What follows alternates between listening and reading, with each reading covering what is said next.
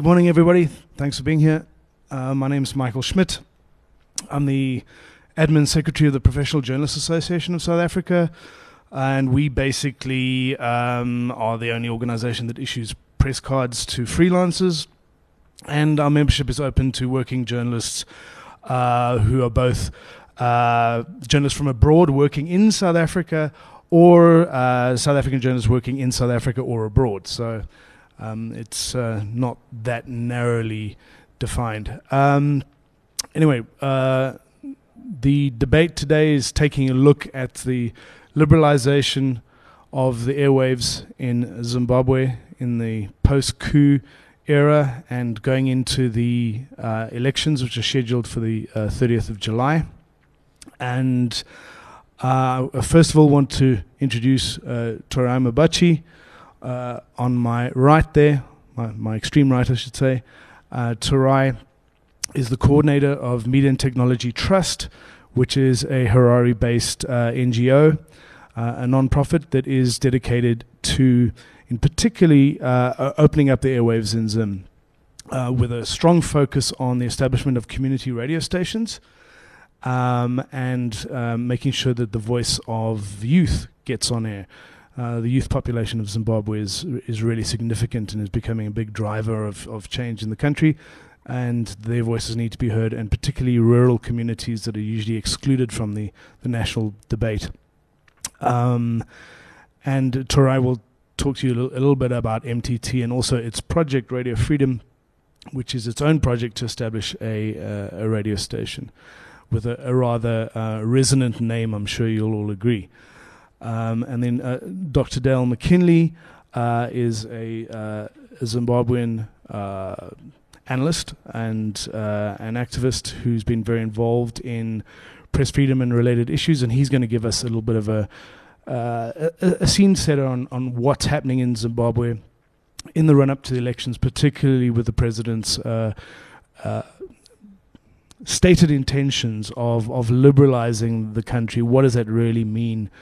Perhaps I can hand directly over to Dale to set the scene for us in the run-up to the elections, and I'll ask him a few questions. We'll bounce backwards and forwards, and then I'll hand over to Taurai, and he can talk through the campaign to get community stations on air in Zim, and the various aspects to that campaign and how far that has progressed.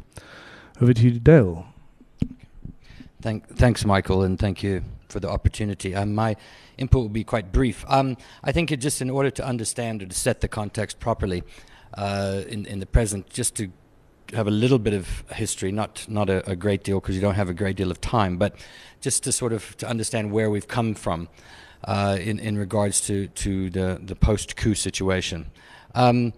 I think as maybe many of you know, when the new constitution was adopted in Zimbabwe quite some time ago, like our constitution, the rights included there with regards to freedom of expression and specifically on broadcasting are quite encompassing in terms of at least what's on paper there, and setting up the proper mechanisms and laws. Well, in Zimbabwe, it's the Broadcasting Services Act, the BSA, and of course the Broadcasting Authority of Zimbabwe, which is the BAZ, which are the two enabling, sort of the piece of legislation and enabling authority.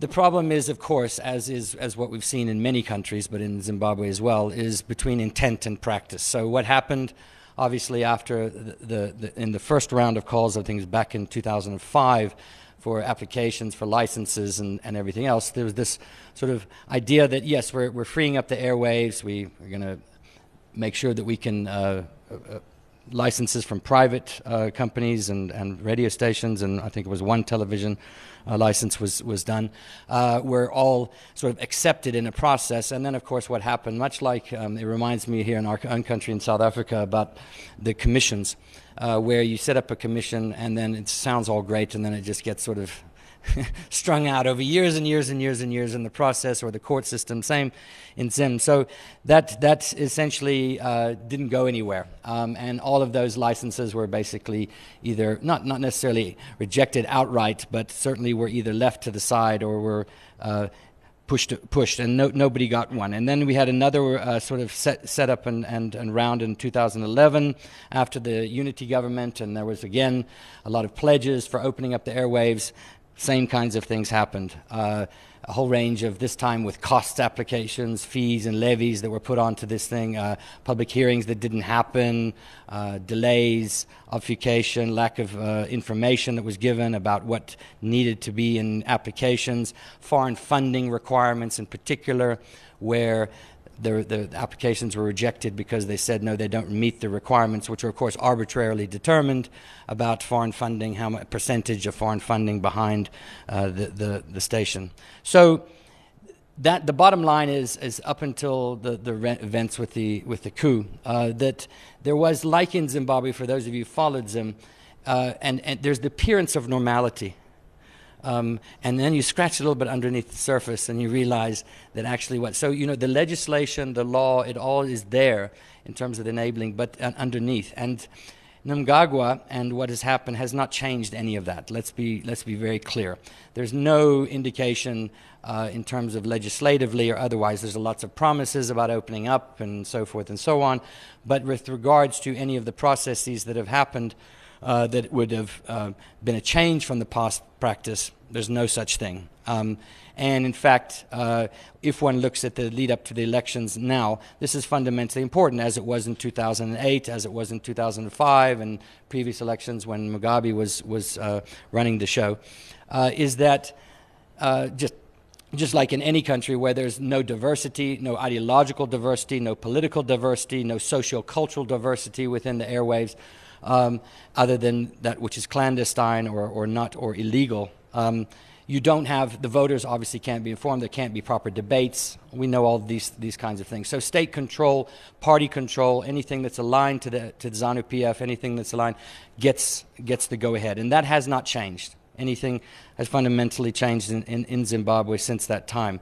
That's going to obviously have huge impacts because, as you know, in Zim particularly, radio is the main form of communication, particularly for rural folks.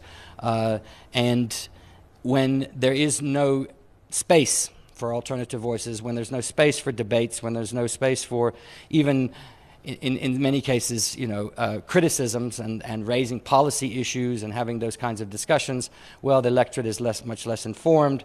There's no ability for opposition parties, in which case it's not just the MDC, or now I can't keep up with how many MDCs there are now these days, but it's the splits. I think over 100 parties are contesting in the elections, and there's no space for any of them really to contest that space.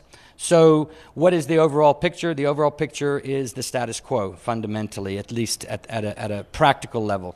At a political level, there's a lot of talk about these kinds of things, but that's not going to do anything in the lead up to the elections at the moment. So political control and what I would call soft authoritarianism. And this is the interesting thing is Zimbabwean and ZANU-PF have perfected the art of what I call soft authoritarianism, which is the idea that when you look at things, it doesn't look like there's a major crackdown. So Mnangagwa is like, we're different from Mugabe. We're not going to go out into the streets and beat people up. We're not going to go and attack them. We're not going to be violent. But what you do is you cut all the corners for public participation, for voice, for alternative. You corral it. And you do so softly. You do it through legislation, through delays, through bureaucratization, through a whole range of other things that seem natural, that seem like they're not necessarily hard. It's not hard power, it's soft power. And as a result, the critique of it becomes quite difficult because they say, but the law is there, yes, we'll get there. We're just having a difficulty in practical funding, so forth and so on. But in fact, what happens is this has now been the case for how many years? Almost 2 decades. And there's no sign that this is going to change. So that is the reality of the situation in the sort of the macro context.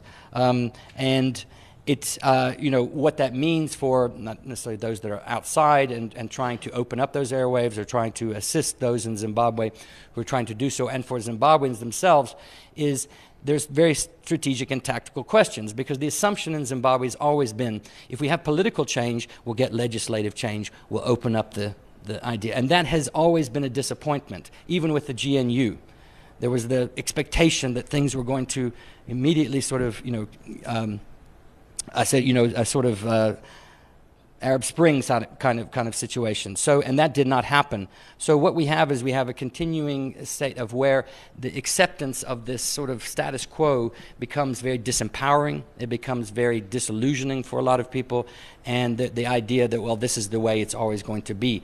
And what's clearly necessary is that in order for these the airwaves to be opened up, in order for the legislation to be properly implemented, you're going to have a political struggle. And it's not simply going to come about by potentially the MDC, getting another 40% of the seats and contesting power at the top level. We've seen that doesn't really make the difference.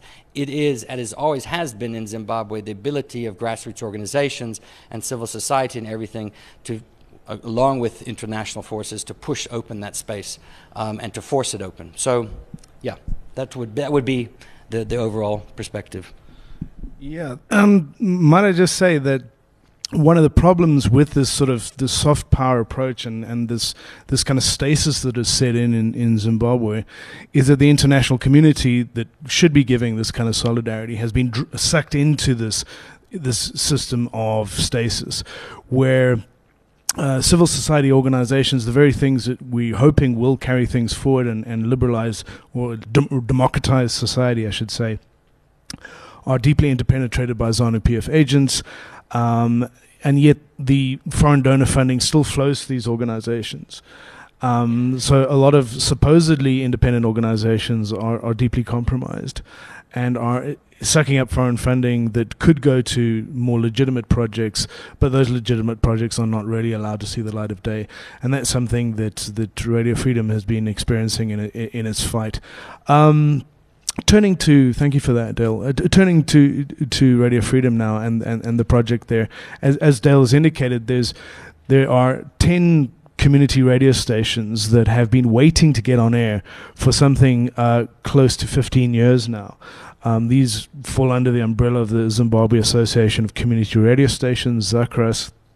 MTT's project is designed to really promote and support the ability of these stations to get license and to get channel allocation. The state, part of the delaying tactic has been to, first of all, claim that there's insufficient actual channels available, which Taurai will interrogate now. Also that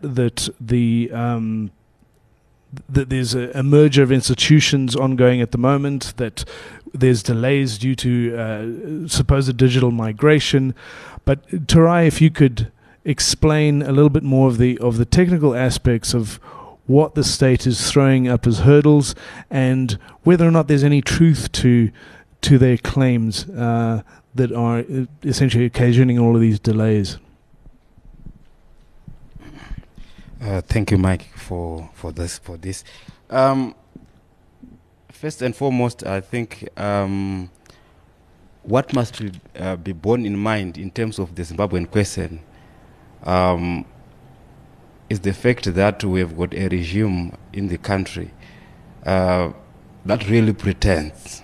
In fact, I'm talking of the successive governments of ZANU-PF.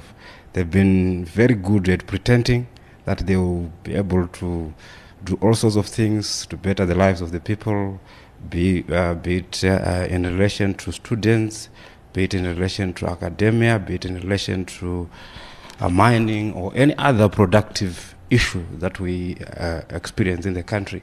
We've seen what happened during the land reform program. At first value, we're told that no, everyone is benefiting land is going to Zimbabweans. But the truth of the matter is land went to ZANU-PF supporters. And that is the reality at the moment, and it will continue to be the reality that ZANU-PF has managed to amass all the land in the country under the guise of land reform program.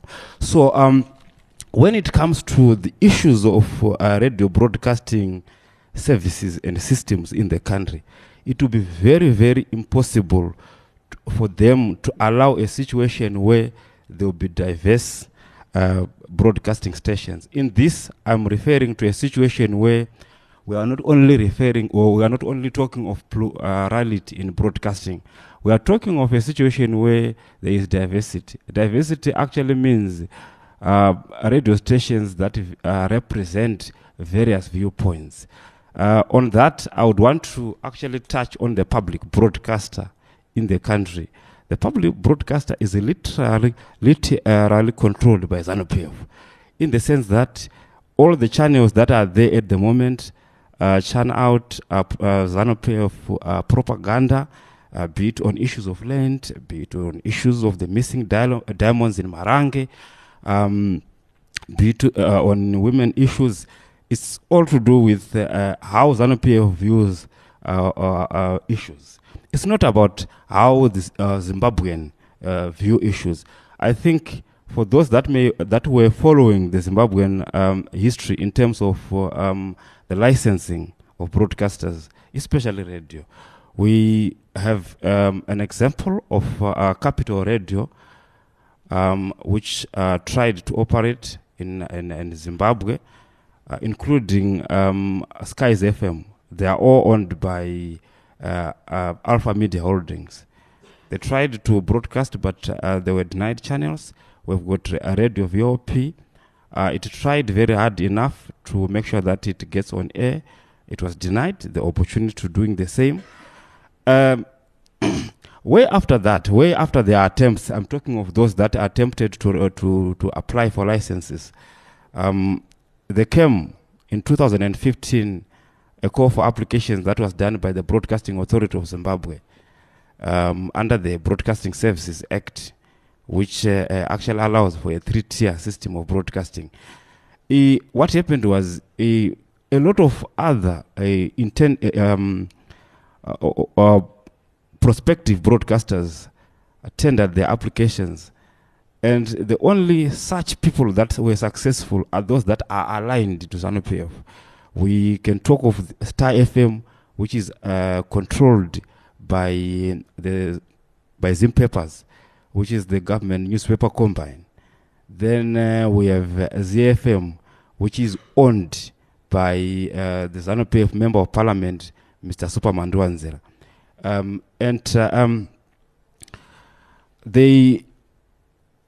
We are talking of what is this Star FM. It was given another channel in Mtare to control what is called Diamond FM. So Star FM and Diamond FM are owned by Zim Papers, a government newspaper combine. Then we have ZFM and Heo in Mashingo. They are all run by Mr. Superman Dwanzela. So what we can actually deduce from this is the fact that we have a government that pretends that it is there to open up the airwaves. The list can go on and go on like that. We have Nyami Nyami in Victoria Falls. It is controlled by ZANU-PF functionaries. And the other station in Bulawayo, which is controlled by Konde Mhlanga and his other colleague, they are all aligned to ZANU-PF. We all know that. So the issue of pluralism without diversity will not help the broadcasting situation in Zimbabwe, because that is the main problem we have. We tend to be told that, no, look here, we are democratizing the airwaves in a situation that would actually suit everyone, but that's not the case. I'll give you a very, very brief example of how the president, head of state, is not honest in dealing with issues. When he was at a state visit in Botswana, he was asked by a journalist whether the diaspora vote was going to be allowed. He categorically said that, no, look here, we allow for a diaspora vote, but the problem is that we don't have capacity. But when you talk of the writing of the new constitution in the country, it actually involved government and the donor world. Why didn't they actually ask, say, development partners like the UNDP to help in that respect? Anyway, let me just rush on to the issue of the technical aspects. Currently, there is a lie that you people wait for digitization because digitization is going to address all the problems in terms of radio broadcasting because there is digital multiplexing. We'll have so many channels. But what the statement from government officials fail to appreciate is the fact that we've got what is called dual illumination, where you can use the analog and digital systems together or side by side. And at the moment, the FM band is still very much usable in terms of how it is configured under the International Telecommunications Union. It's quite an easy thing that we at the moment can make use of the analog system of broadcasting as we digitize. And in any case, the current digital system that is being implemented is called the digital terrestrial television. It largely relates to TV. Then we haven't yet reached a stage where we are doing the digital audio broadcasting that is mainly or predominantly for radio. But recently, there were utterances by the permanent secretary in the Ministry of Media, Information and Broadcasting Services to the effect that we want to actually create a single organization that will be able to handle all broadcasting issues because the main problems that we have at the moment relates to bureaucracy because of so many organizations. But in my own analysis, what that means is even if they're going to come up with a legislation that is going to collapse all these organizations that are dealing with matters of radio broadcasting, or should I say broadcasting, like the Postal and Telecommunications Regulatory Authority of Zimbabwe, the Broadcasting Services Act, and Transmedia. I don't see them being very honest again, but the thrust, or their thrust, should I say, is meant to actually dampen or frustrate the process under the guise of creating a new organization that will handle all the issues, because they never gave timelines as to when that will happen or when that will be finished. The other problematic issue that we have relates to the Broadcasting Authority of Zimbabwe. It is solely mandated with making a decision or decisions as to when it can do a call for applications to those that may want to broadcast. They don't actually respond to, or should I say, they don't actually get the mandate from anybody except the law that empowers them to do so. But the law itself is very vague because it doesn't actually clearly stipulate how they are supposed to do it, particularly in relation to being accountable to the people, to the citizens, because it cannot just be their own baby to say, okay, fine, we'll do a call for applications as and when we deem it necessary. That is the current arrangement in the country. So it is quite problematic, even if this new organization or department is going to be created. It can still be a problem if it maintains the same scenario where it won't be accountable to anybody in terms of when it will actually call or do a call for applications. The suggestion which was made under the Information Media Panel of Inquiry, which was instituted by the then Minister of Media, Information and Broadcasting Services, Professor Jonathan Moy, was that BAS must do a call for applications twice a year to allow for those that may want to actually go on air to get the opportunity.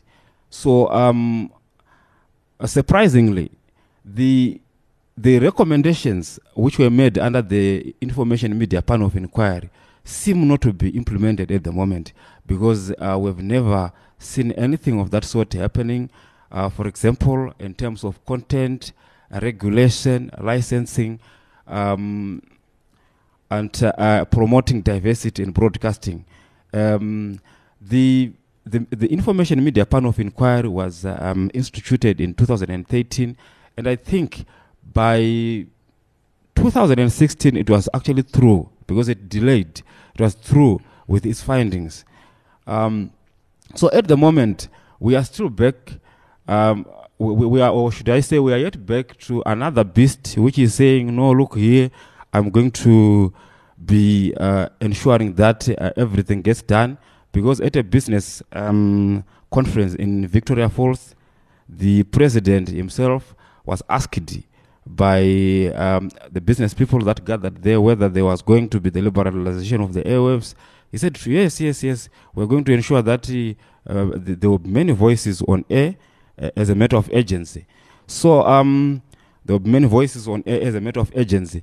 So, well, I'm talking of a situation that is happening in terms of mere lip service from government officials at the expense of the real action on the ground. So since we don't have much time, all I can say at the moment is that, or should I say, the main emphasis should be utilizing the FM band as digitization happens. There shouldn't be any excuses on that, because according to the International Telecommunications Union, that FM band is still usable. And at technical level, it is regarded as the G84.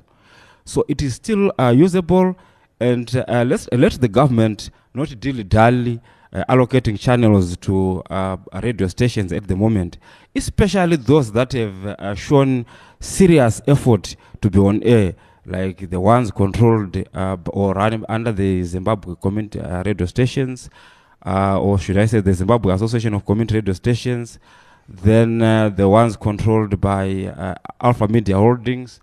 We also have got Radio VOP. All these stations must be allowed to be on air. And unfortunately, I'm going to have to interject. Okay. Thank you so much. It sounds like a very interesting situation there in Zimbabwe.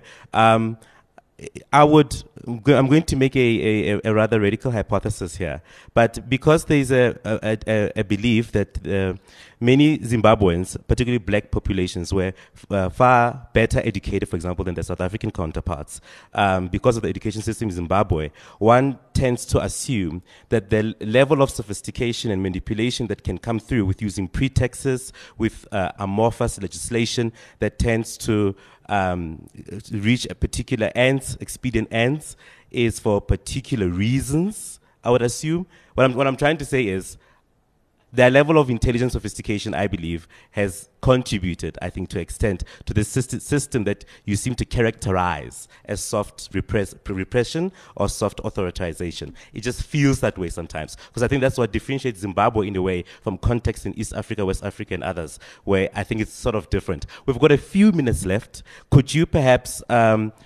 succinctly maybe raise a few of your points, and then perhaps we could invite questions to the floor, please? Okay, thank you so much. From my side, I'd say, first of all, that MTT has been conducting very intensive negotiations with technical entities such as the International Telecommunications Union, trying to really establish the veracity of the government's claims, and finds them to be sorely lacking. Comparative analyses between the available bandwidth in Zimbabwe and other countries demonstrate that although we know bandwidth is a finite resource, there's more than sufficient space to get community stations up and running. The problem at the moment going into the elections, I'd say just very briefly, is that we've got a scenario where the country operates on a rumor mill rather than on a news cycle. So we don't really know whether it's true that 5,000 plainclothes army officers are deployed into rural areas to bolster ZANU-PF support. This is the rumor going around. If we actually had that community radio layer, our chances of establishing the veracity or otherwise of that claim would be much higher. I'm pretty sure that the rumor mill surrounding whether or not the so-called G40 dissidents were responsible for the 23rd of June bomb blast at the ZANU-PF rally would also be a little bit more illuminating. So that gap is very, very damaging to Zimbabwean civil society, and the fact that it's really been held in abeyance for so long is critical. Okay, just a couple of in response to your in terms of, does it make Zimbabwe unique in terms of the soft power? I don't think so, and the reason why, I mean, I don't necessarily think it has much to do with the levels of education. Most of the people that you would in Zimbabwe that have benefited from those levels of education are no longer in Zimbabwe. About a third of the entire population, most of the professional class, most of the intellectual class are no longer there. But that said, I think what the difference is this, is that ZANU-PF long time ago understood, and this, we don't have time to go back to this in the politics, but that the opposition and those who are calling for diversity and everything were very much had bought into the institutional realm. They believed fundamentally that if you won elections and that if you changed it, that things could change. They didn't understand, and I think this is the fundamental conundrum of Zimbabwean politics, is that a lot of the opposition has not understood very clearly that ZANU-PF does not care fundamentally about the law. You do not care about the judiciary. They do not care about these things when push comes to shove. They will manipulate it. They will use it to whatever extent. So there's this lull of a sense of, come into the institutional process. Come and talk to us. We'll put the right laws in. We'll put all the things in. But then in terms of implementation, forget it. And if you try to mobilize, we'll smash you. And I think that it's a strategic and tactical question. We can debate policy all day long. We can debate how the technical aspects all day long. But fundamentally, this is a political and strategic question, I would argue, that is about the opposition forces or those that want change and to begin to think of new creative ways. And let me just put it out there. I mean, this includes, for example, on the airwaves of this was back from the late 90s and early, of clandestine airwaves and stuff. If the entire official space gets closed down, then the possibilities of debating and putting up a parallel system has to be put onto the agenda. Because if you continue to butt your head against the wall, all you're going to do is get more bloody and bloody. Okay. Sorry. Yeah. Cool. Thank you. Yeah. Just to give a synopsis, the point I'm trying to make is in my political studies, the characterization you just gave, the human dynamic also plays a role. And if you pay attention, for you to develop that kind of level of sophistication, you need some kind of education. You have to elevate your sense of IQ, I would assume. And that's the point I was trying to make. And if you compare it to other areas, it's quite different from East Africa, Southern Africa, or Western Africa. Okay, cool. I would like to invite questions, please. We can only take perhaps 3. Okay, you have to come here, unfortunately. Yeah. Yeah, thank you very much. I get a sense that media is polarized in Zimbabwe and that the airwave space is really shrinking. I wanted to understand, basing on the understanding what was happening in the Arab Spring, media, in terms of mainstream media, that was shrinking, but our colleagues used the other side to get to send their message, social media engagement. I want to understand, in the Zimbabwe situation, how engaging or interactive is social media and how widespread is it in terms of people advocating for the rights of freeing up the airwave space. In Zambia, where I come from, we are not that good. And we have always thought that Zimbabweans are more educated, black Zimbabweans are more educated than the Zambians. And so I want to get to understand that, the dynamics that was happening in the Arabs, how it, plays out in Zimbabwe.